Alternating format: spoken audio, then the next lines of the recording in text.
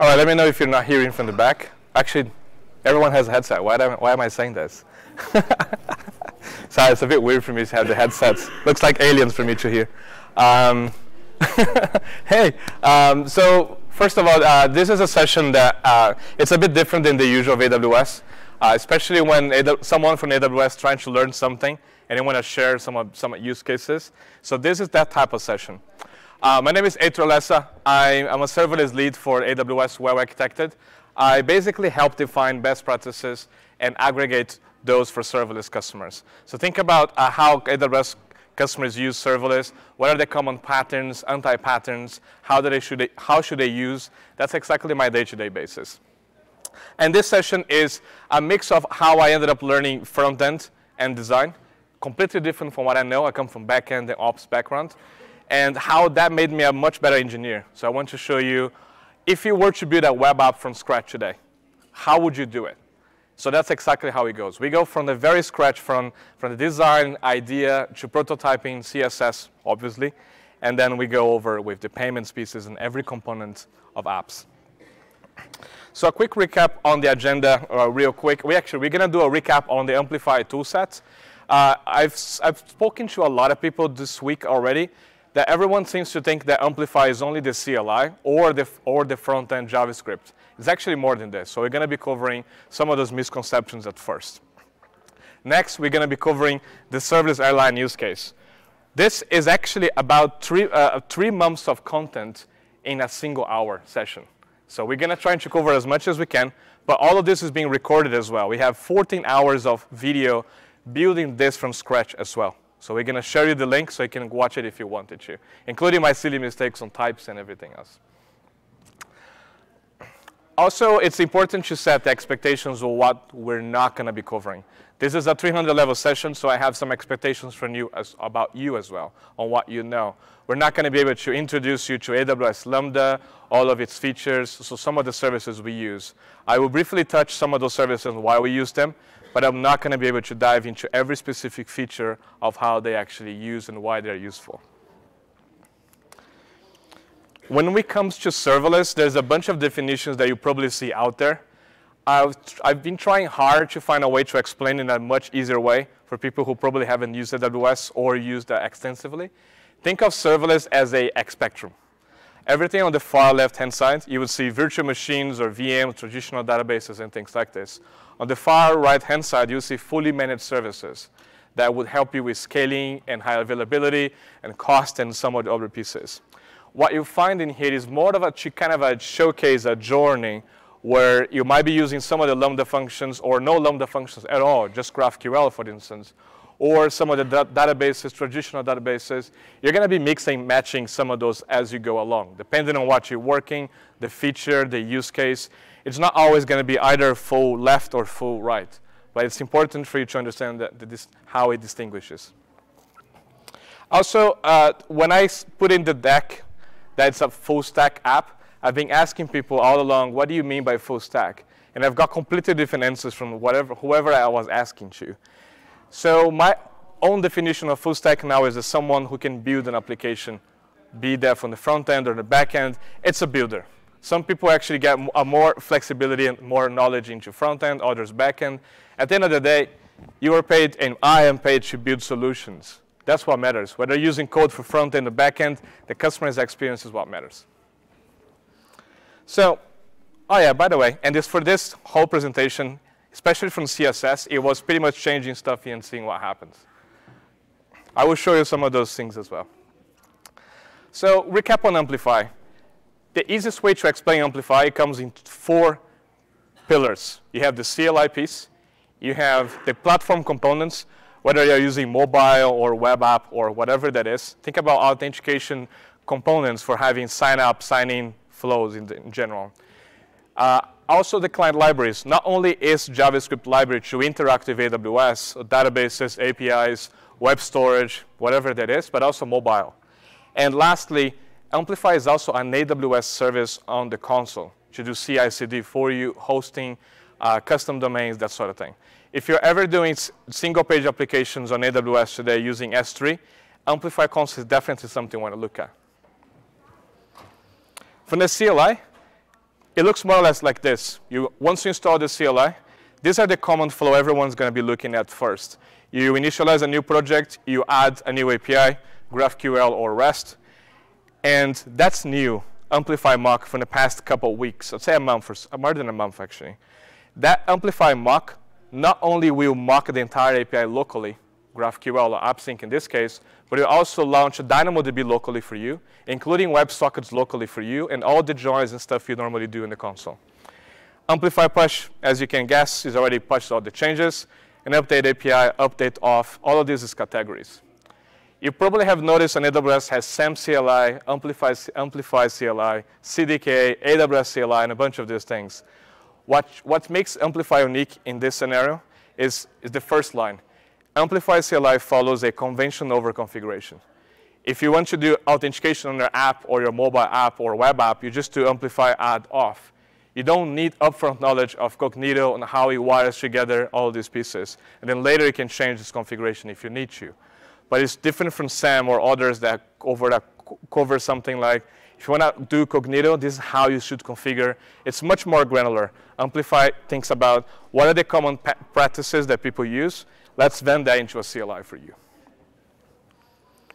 The client, it looks more or less like this. This is one of those features that I picked up. On the top is what I normally use all the time.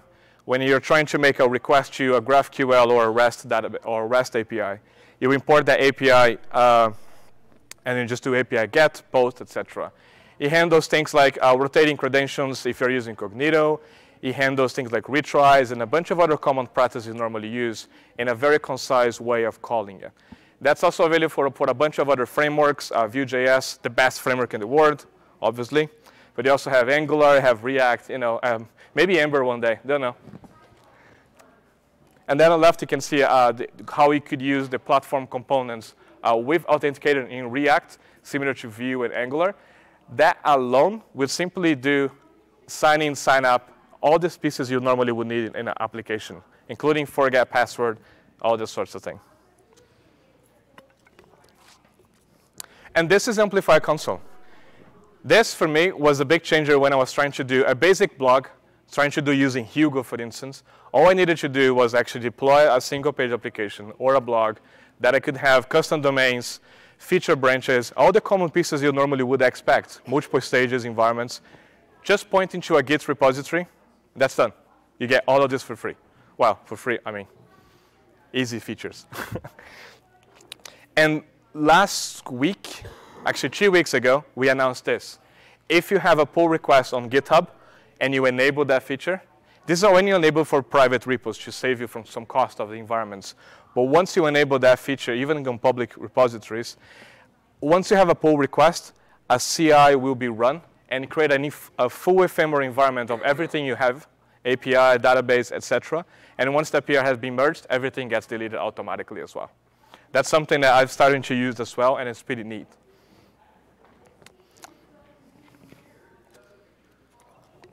OK, so let's start with the main piece now. Let's start with the meaty, or veggie for vegetarian.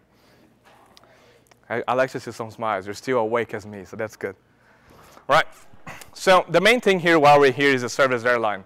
Imagine someone who never done any color, any design, like that was me. Well, that's kind of me still. I wanted to learn front-end because I always wanted to see what front-end developers go through on AWS and what exactly they go through from toolchain, et cetera, et cetera, et cetera. It's easy to get stuck on your own bubble and it's kind of a work with backends every single day, distributed systems. Those are all nice, but what I noticed after years of serverless is we're always trying to write as little logic as possible. Only business logic can get close to the customers. Front-end is the closest to the customer. All you're dealing with is the customer experience. And I thought, maybe I should try this. Maybe I will spend a week learning it. Well, turns out it was a whole year. How do you start? Let's say you have an idea. You want to learn front-end as well. Or you want to learn how to do a web app. But you don't want to do a to-do app. You want to do something more complex, but not so complex that you kind of give up in the middle. Where would you go? So I've tried so many websites, and these are the 3 ones that I used, and I think you could like it too. The first on the left is you're looking for inspiration. You don't know what to build. You want to see some cool designs that people are using it. Those ideas already exist, but you want to have a feeling of how people are using it, how people are designing, the user experience. Maybe that's something that piques your eyes. So airline was one of them that came from there, but I've noticed that e-commerce is all over the place, as always. You have things like meetups, you have hotels, and a bunch of things.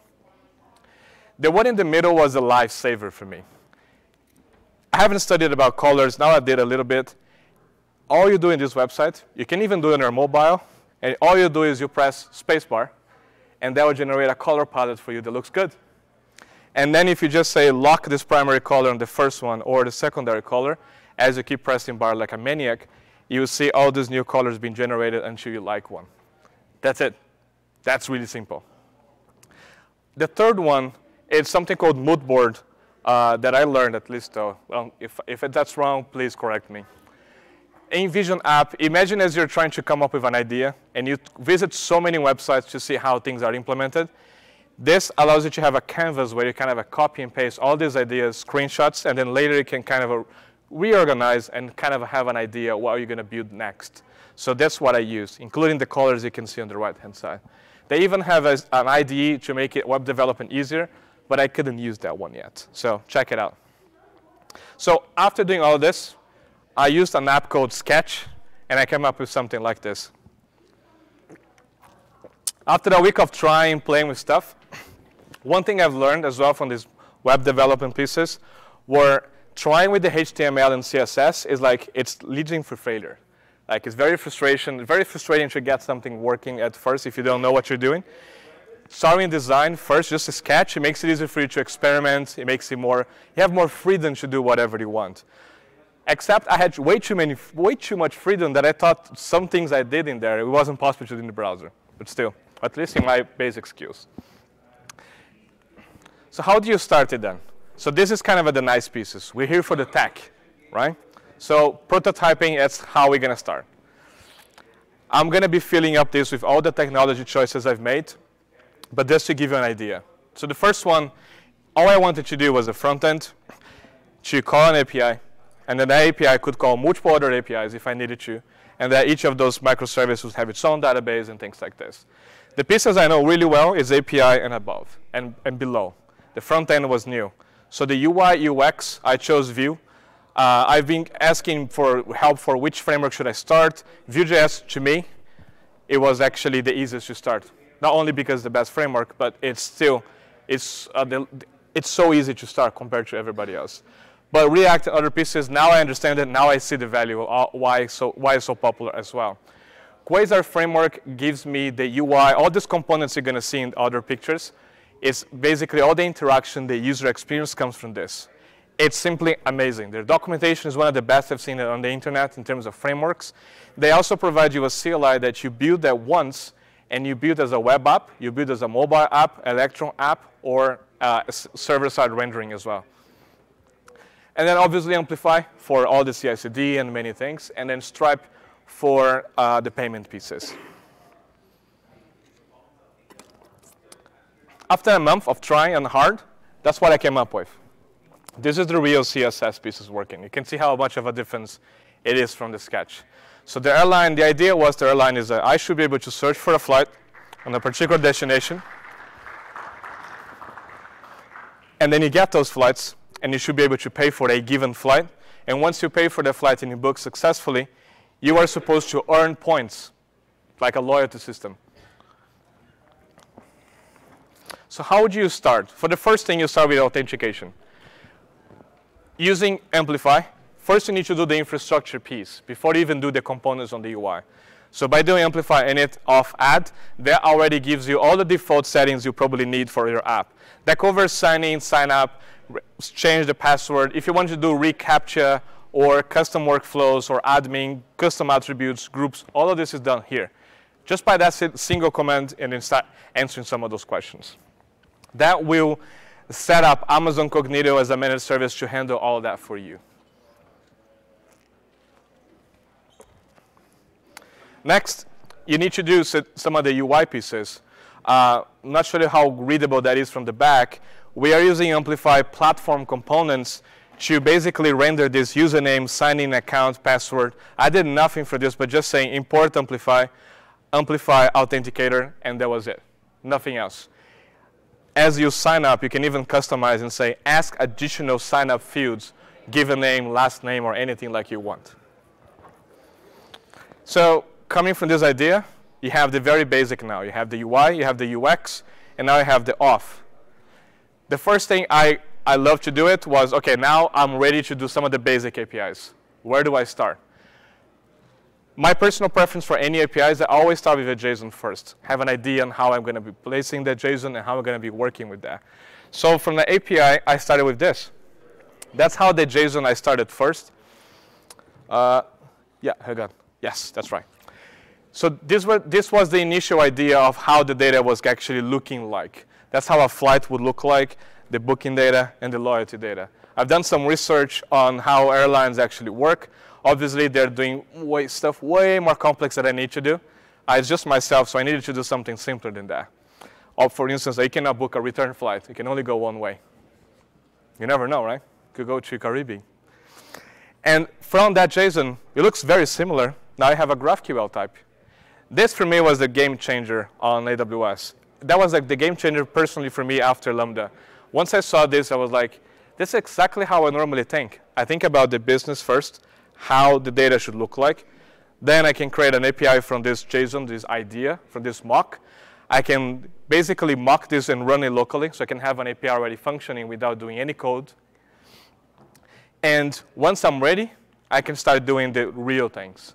This is something called Amplify GraphQL Transformer. By doing that at model, what you are signaling is that type booking should live in a DynamoDB table, in a NoSQL database.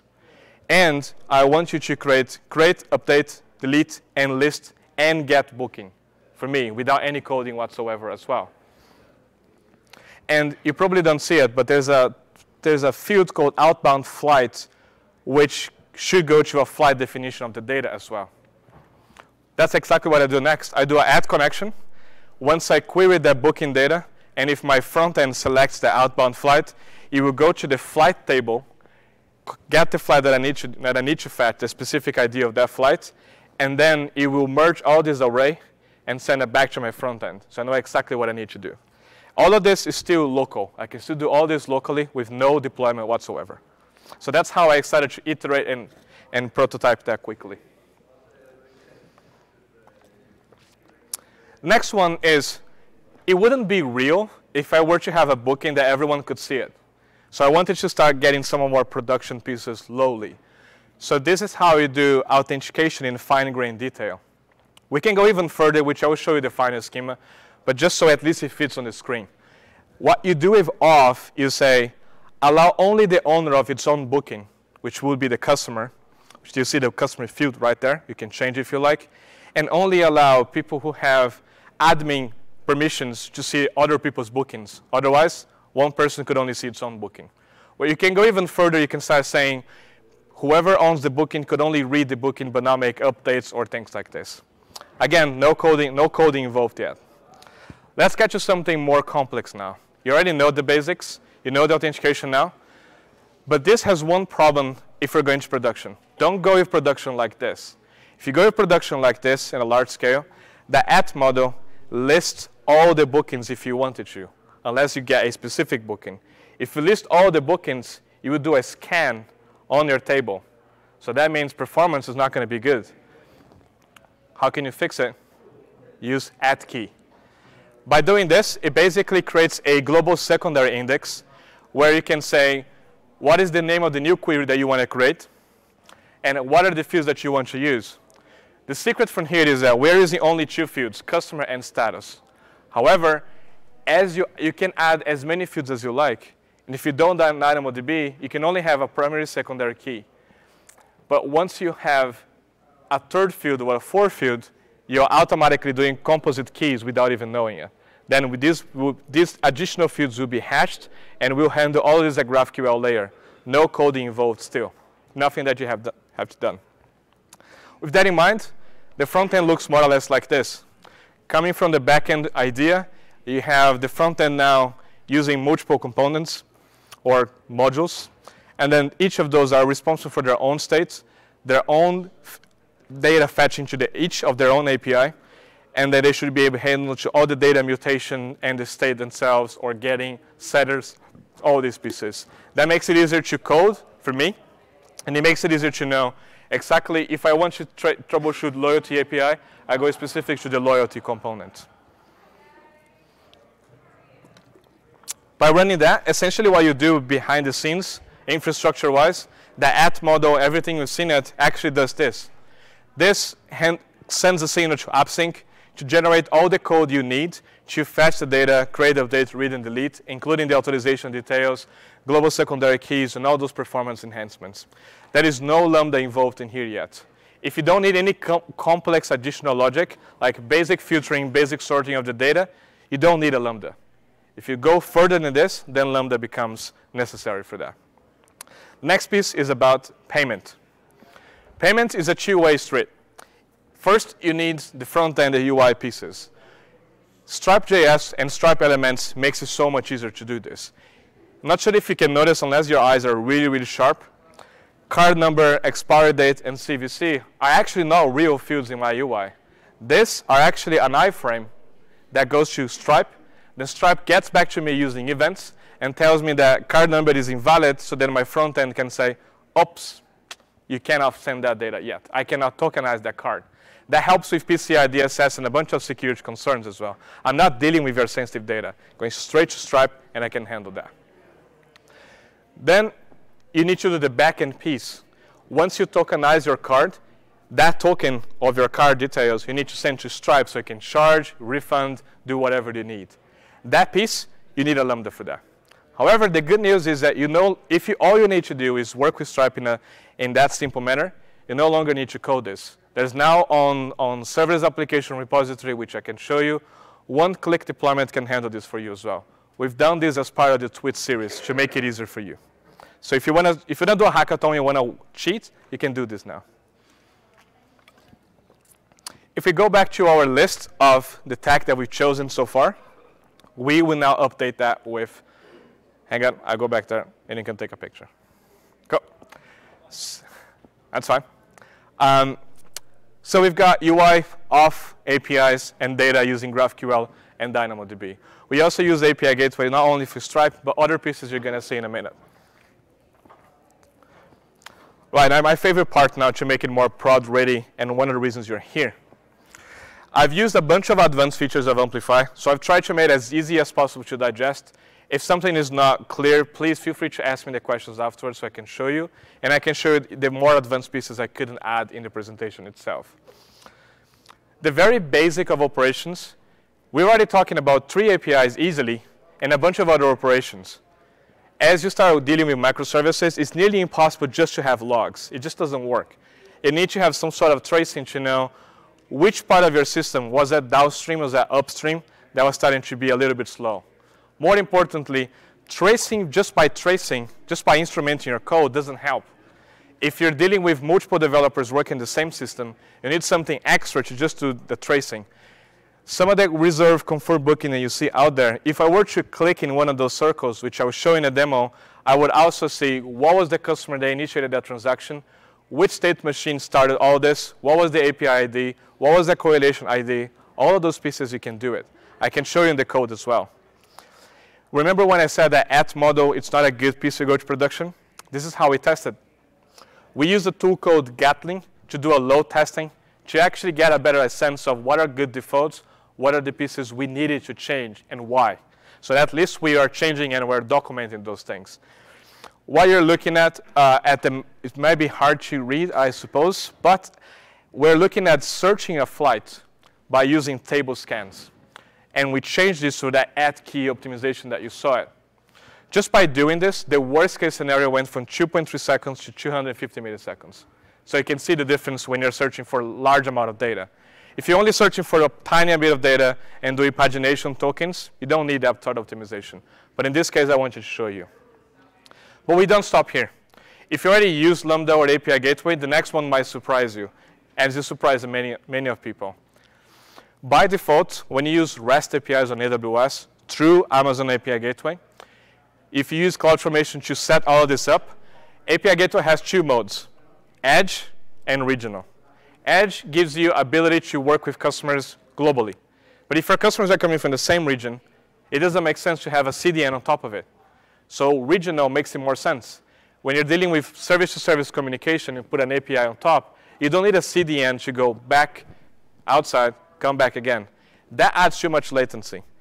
By changing the API gateway to regional, that not only removes the CDN part, less networking hops, but it also enables HTTP2, which improves our connection time. And Lambda by default, if you haven't used that, the memory setting that you use allocates CPU, networking, and I/O proportionally. So less memory, most of the time, is bad news. The more memory, you get more CPU and more network. If all your Lambda does, in our case, is talking to Stripe, talking to something else, you want to crank that up and trying to load test to see what was your best memory. But instead of doing this manually, I can give you in the appendix, but there's a tool called Lambda Power Tuning. That open source, if you look up GitHub Lambda Power Tuning, you can say, try this Lambda function 10 times, 100 times, and I'm looking to optimize for performance, cost, or a mix. That will execute your Lambda function a bunch of times, and will tell you which memory you should use. It's a much more systematic approach than trying again, try and changing. This was announced last week. I couldn't test it yet, but I will explain to you why it's a game changer. When you're using in prod, you definitely don't want to keep going to the database every single time. And REST is a bit easier to cache because it's very, very well accepted and very well known, proxies and things like this. GraphQL makes it harder because when you think about caching, the front end decides what data they want, specifically what's the format. That makes it harder to cache compared to REST. But now you can have the ability to cache at the server side and AppSync. You can cache at the API level. No matter what API call you use, mutation, queries, whatever it is, you can cache all that if you like. Or query in this case, not mutation. Or you can do what I prefer now, is you can do a per resolver caching. If you're using GraphQL, one of the main benefits is using different data sources. NoSQL here, full text search somewhere, relational databases here, or even no database whatsoever, just a mock or something. So this allows you to enable cache not only for a specific data source, but also a field and per customer authorization session, which is something I've never seen in the industry before. So this is a huge announcement. If you haven't seen it, go experiment with that. The next one, if you've never seen it, by default, this is disabled on AppSync for cost reasons. But once you click in AppSync and say enable access logs, that will appear to you. Actually, yeah, I will show you. So you can create custom metrics from AppSync using Elasticsearch and a bunch of other ways. But what you can get, which I actually got ahead of myself, is actually this. You can say, show me where the latency is. Show me in a per field, what is the statistics that's causing my customer experience to be slow. And all of this is already in the console. Once you enable access logs, you get access to this. And it will show you the field, what is the field key, what is the operation, the statistics, P99, minimum, maximum, median, and things like this. So that's actually a super key one to use it. And there's another one as well. We can also find all the resolvers that had issues for the last X amount of time. So you can quickly see what's going on as well. Let's talk about Lambda. No matter what backend you use, tracings are great. But the challenge of traces is it's simple. So if you're trying to find out a specific request, it may not be in the trace. And you don't want to be caught in that situation. So instead of logging every single line, what you want to do is structure logging. So you have to define a number of keys that are always going to be present across your logs. And once you define this, you can just convert the output into JSON. So when I do log.info for my Lambda function, that's the message, that's the output I'm going to get. Whether it was a cold start, which service, which Lambda function, what was the memory, and things like this.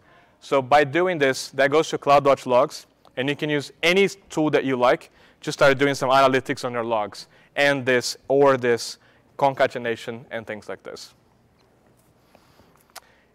From the front end, one thing that I missed, but is now is a new feature, is what if you wanted to do a correlation ID across all of your services? Depending on which service you're going to use, you could do it at the backend level. But doing the front end level is much easier.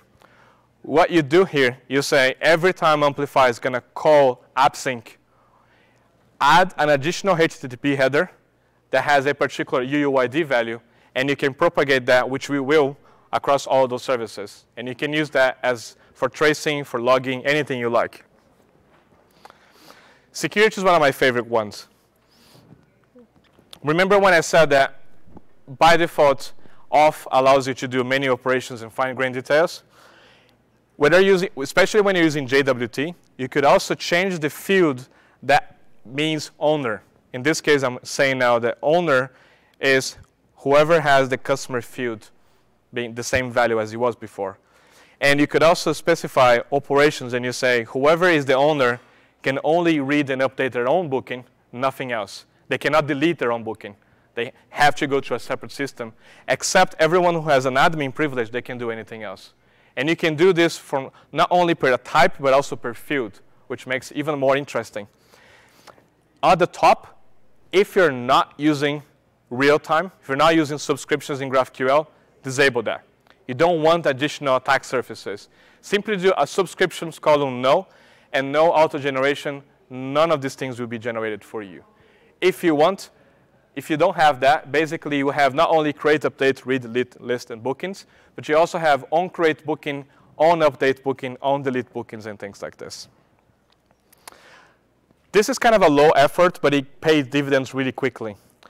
If you haven't seen this before, these are some of the basics HTTP security headers you want to have. There's more than this. There's also CSP, but it didn't really fit into the slides. So I'll just call out some of those.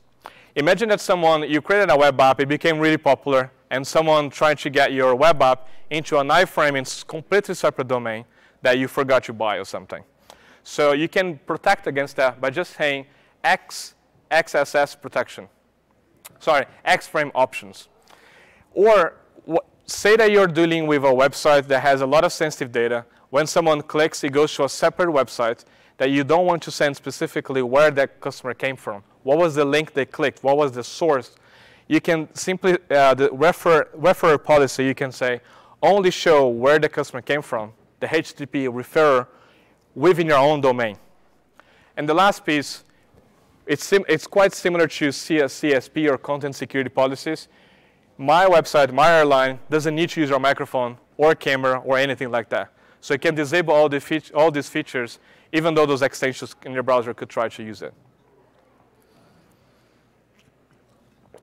So if you're an architect, that's your section for you now. How does that look in architecture terms? Let's go from a high level now. Let's say we get to a flight that we want to search. As soon as I click that button, go to front end, fetch a flight, go to AppSync API using Amplify, and then we use VTL Apache Velocity template, go straight to DynamoDB table, job done. At first, looks super easy, it just works. What if I want to start payment? So similar to what you already know, once I click agree and pay now, before I start a booking process, you go to API Gateway, Lambda, Stripe, do a pre-authorization of that, and then if it's successful, then I go to the next step of trying to do some booking processes. So from here, normally you would see a bunch of DynamoDB being called and a bunch of Lambdas being called, but we decided to do it differently. One of the tips is, if you have 2 transactions only, or something that can finish really quickly, and you don't need to do any try catch, errors, retries, and things like this, just by using 2 transactions, it's easy, it just works. But if you have something more complex than that, integrate with step functions or any state machine that you can use. So that actually looks like this. If you've never seen this before, this is what we call Saga. That booking returns successfully, so we can pull that, or we can even do a real time, which we're going to do it soon, by January or February. But what that does is that on the right-hand side, this is what we call the happy path. Ideally, if everything works as expected, I should be able to reserve a flight, reserve that booking, collect the payment, and go and keep on going. But sometimes, as you know, the network's not reliable. Something can fail. Lambdas could fail. Something could fail. So if that fails, I could retry that a couple times, but I should never keep retrying forever. Maybe I set a max retry, or max errors, or max timeout. And when that happens, those arrows coming on the left-hand side, on the red boxes, are steps that can help me clean up the state where it's supposed to be. If I collected payment, but I couldn't confirm the booking because database is having issues or whatever it is, I should refund the customer. And you can actually run this for up to a year if you like, per customer. But nobody wants to wait for a year to get their booking, right? Once you get the booking and you list the bookings, remember when we had the outbound flight, add connection, those things? Behind the scenes, that's what happens. As you list those bookings, AppSync will know that the data field outbound flight, it's not from the booking table, and it has, therefore, to go to the catalog database to fetch that data. Then it goes back, merge everything, and it sends as if it was a single request to a single place. That's why it makes GraphQL so unique on that one. You can go to many data sources, and it doesn't matter. Your front end will always going to receive the data in the contract they know. Next is the loyalty. Once you search for a loyalty, I could have done it differently, but I did this way to show you one scenario that I haven't seen yet on GitHub. What if you're trying to modernize your application, but instead of doing a big bang approach as we did here to showcase, what if you already had an API in place and you wanted to have GraphQL on top to start modernizing some of those things on the front end? Well, in this case, you would need to do a HTTPS integration with your existing API. And in this case, we're using IAM to do a cryptographic and very strong authorization as well. So that API, even though it's public on the loyalty, only AppSync can actually talk to them. And I can give you the template and the source code to show how you can do this. And that means I can use now AppSync as a hub for many, many, many APIs, and I can still add functionalities over time. As I search for that particular loyalty and I want to get more loyalty, I need to know how it calculates. Once a booking has been confirmed, a Lambda function as part of that state machine, that confirm booking, will send a notification to Amazon SNS in a topic, like a find out approach, and will tag a payload that says booking has been confirmed. And that Lambda function will only be executed if the payload has a tag booking confirmed. The reason you do this, you don't want to keep sending multiple notifications to Lambda function for invocation when you don't need it. That function will only calculate loyalty points if a booking has been confirmed. If it doesn't, there's no need to invoke that function. Now that you're an expert, you probably know all this now. So this is kind of what it looks, or at least the last snapshot I took. In February, it may look a little bit bigger, but at least to give you an idea for now. Kind of a recap on the architecture per se is you've got a front end talking to AppSync. AppSync as an API hub goes to catalog to fetch new flights, book those flights using a state machine asynchronously. That spins up multiple Lambda functions, and I collect the payment. I go straight to API gateway from my Lambda function, go to Stripe. Once the booking has been confirmed, I go to loyalty and say, ingest that into me. And then when I want to get loyalty, AppSync goes straight to the API gateway, a different Lambda function, and do the calculation for me. All right. So now that you're an expert, I will show you how that actually looks like as well in code. Sorry, go ahead. So if you want to have a quick sneak peek into the code and everything that we've done, that's the URL for that one, or QR code. If you are interested in the optimizations perspective, I created a pull request just for this. All the load testing behaviors, how we optimize for performance, how we optimize for security, and a bunch of things. There's a PR specifically for that. If you're looking to do the same load testing on your own as well, there's an open PR for Gatling as well. There's a bunch of PRs that you can go and learn, or you can also watch the Twitch on how we've done all of this as well. Before I show you all the demo as well, I just wanted to point out one thing. There's one of my colleagues called Joe Emerson on Twitter was asking every AWS employee to showcase, whenever they build a new example, to showcase the effort, how long it actually took, how many lines of code you actually had to write. And I thought, well, fair enough. Let's try that. So I tried a bunch of combinations to fit in the screen. So what I came up with was something like this, to showcase how much of an effort it was. For me, with no front end, no design experience, some on jQuery, so you can call me web engineer, I guess. I don't know. That it took about 3 months to complete all these things.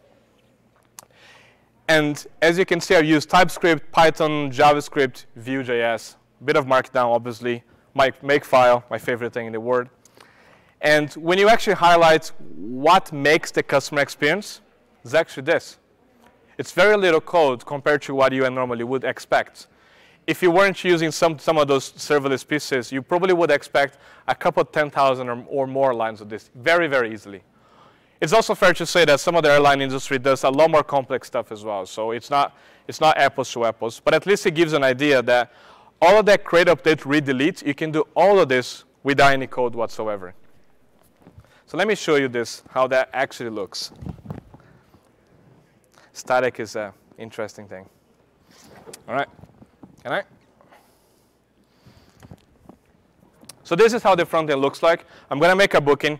Then I start showing the operations pieces, distributed tracing, how you can do some of those best practices yourself, and walk you through the code so you can have a look. So I've done a basic flight from London Gatwick to Madrid. It's a place I was looking at after Brexit, but Brexit didn't happen, so you know.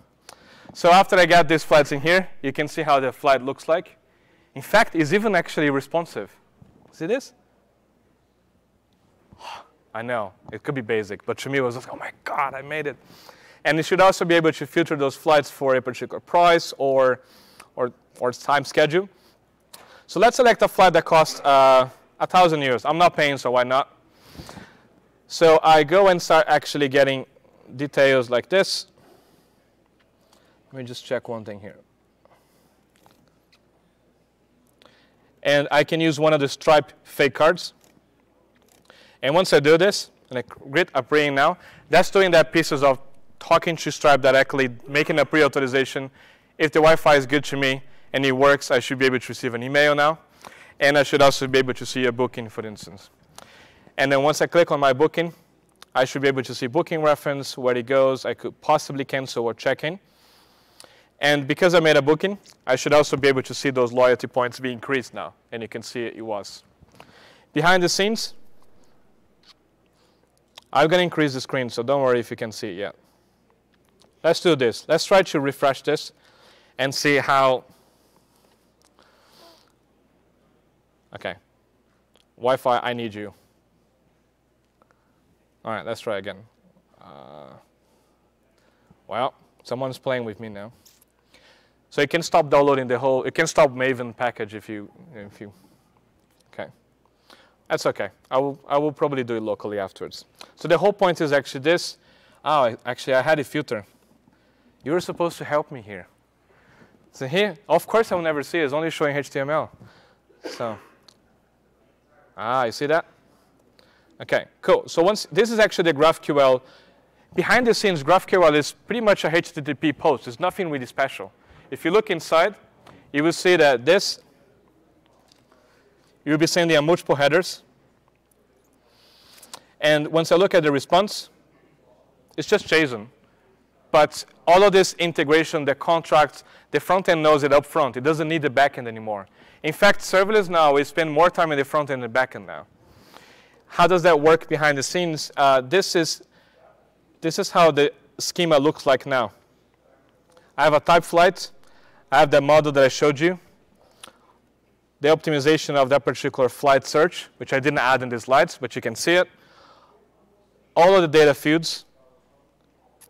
And this was one of my new favorites compared to REST. If you ever wanted to sunset a REST API, you had to do versioning, /v1, /v2, and things like this. Here, what you can say is that the only piece I'm trying to sunset is seat allocation fields shouldn't be used anymore. Or when people use it, they should have a clear message that, hey, by the way, use something else. And you just do this by saying @deprecated. And best of all, you get analytics on top of that and your logs as well. So you can quickly see who are the customers that are still trying to use that data field, for instance.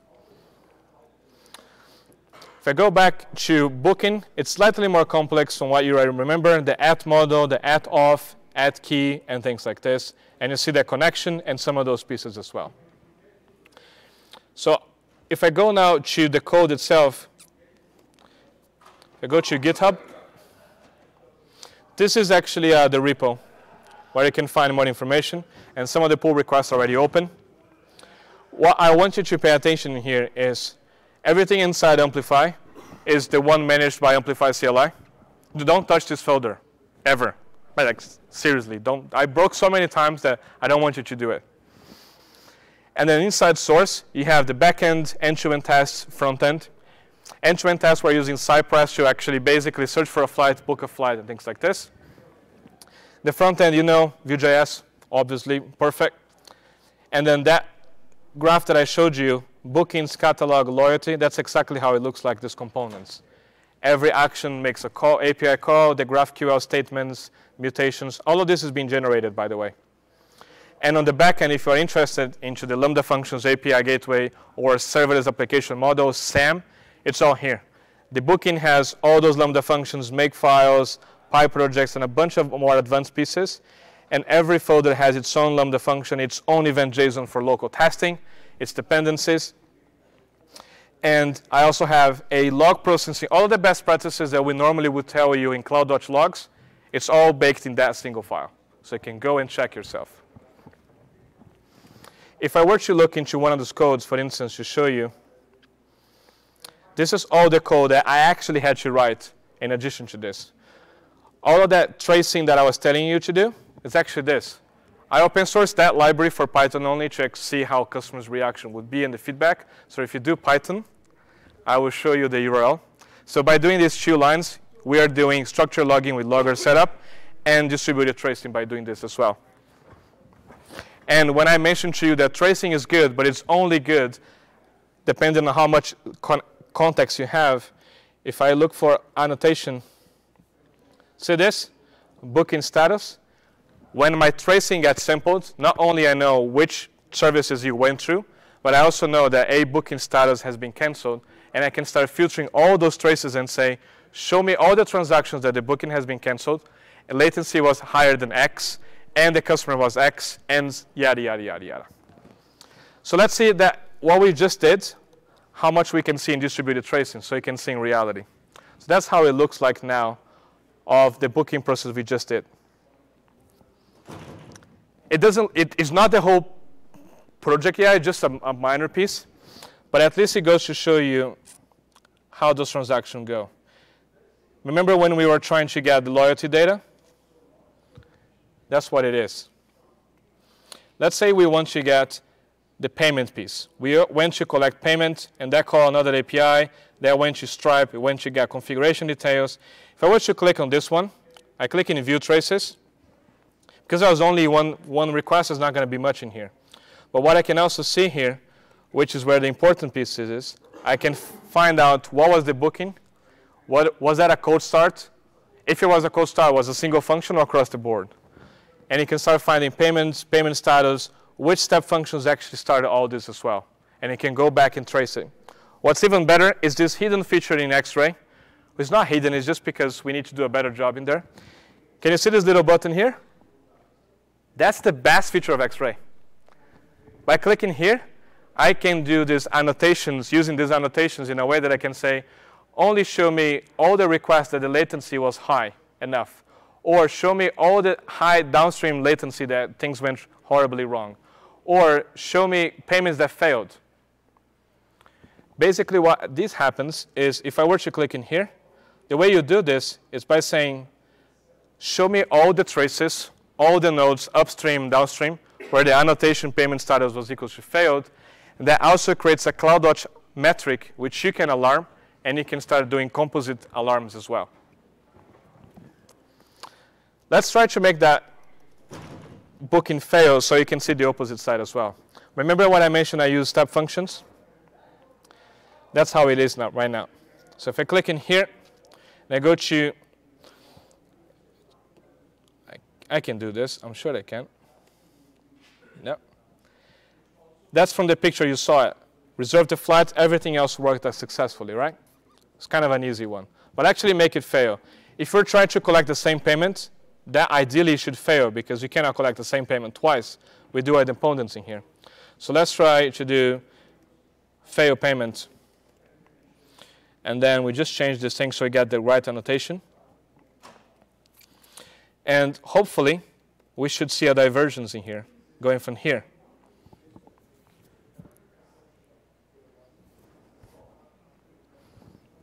Yes. That time I was like, oh man, live demos is kind of tough sometimes. So you can see that it went back in here. What's good about this is different from AppSync pipeline resolvers, I can go back in time and see exactly what was the input, output, have better retry policies and things like this. I could have the input, what was the output, the exceptions, the logs, and everything else. If I go back to X-Ray now and show me the last 15 minutes, show me only payments that failed. You see these pins here? Ideally, if tracing has been already in place, now all that graph becomes more specific one for me. And I can create multiple views per customer, per view, and things like this. If I go now to collect payment and I try to see that trace, for instance, I will see that that specifically failed when I call my function inside my Lambda collect payment and hit the API. And it failed because I got a 500 from Stripe because payment has been already collected. And if I go back to the same trace and I start looking for payment status, you can see failed. And I can see exactly where it came from. Remember the name now? Failed payment. So you see how I can start correlating things? It's a much different approach of actually doing it. Whether using GraphQL, AppSync, all of those things still apply. If I were to go to logs as well, to kind of give you a glimpse, see how much of a difference it is by having a JSON. I can start using CloudWatch Log Insights to start querying that piece as well and create metrics for this. So much so that I even created this. In my dashboards, just by using logs and nothing else, I've got all this information now. Top 10 requests, all the pieces I showed you on the presentation, all of this come from logs. All the operational details I want to know and troubleshoot if I needed to. Field statistics, which customer, which operation, how many times it failed, how many times it retried. All of this you get by structured logging. All you need to do is JSON output, nothing else. And like I promised, if you are doing in Python, I would love your feedback. This is in beta right now. That's the tracing structure logging pieces. That's a library that I just open sourced last week. That I'll start with Python first, best language, but we will do Node.js and other pieces afterwards once we lock it down the APIs. If you install this library in Python, just by doing, there are 3 features that I will start for now. You can do the custom tracing, like I'm doing right now with you and showing you up, just by doing this, annotating your functions. That's why I saw the collect payment in the trace. And when you do structured logging, you set up the logger. And this, we already do the conventions. I think it's right. Collect functions, function version, function earn, and things like this, and cold start. And this is the new one that I will change because of the new announcements we made last week as well. I didn't that graph that I showed you in the dashboard, I was showing successful payments, successful bookings. All you have to do is this. In your code, log metric, name of it, the unit, the value, the namespace, dimensions. And this will asynchronously call CloudWatch and simply create that metric for you and doesn't have any impact on the performance. That's a microsecond thing. That's simply a print outside. And I will change this to use the new CloudWatch metric format. So I'll stop here for now and then conclude this piece.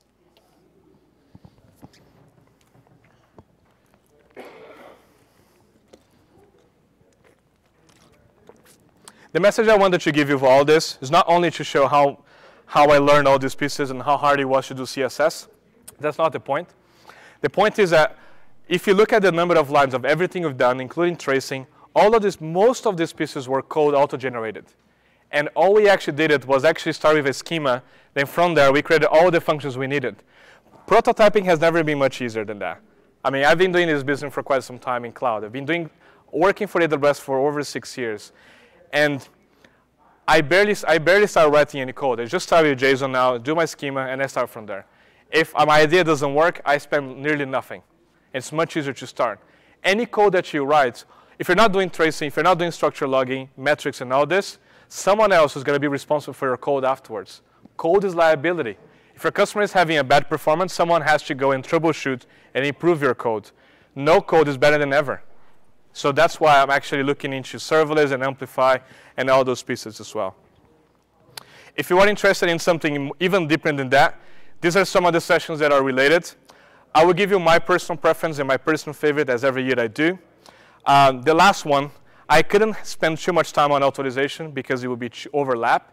The last session, Mob 311, it's my favorite session if you are into authorization.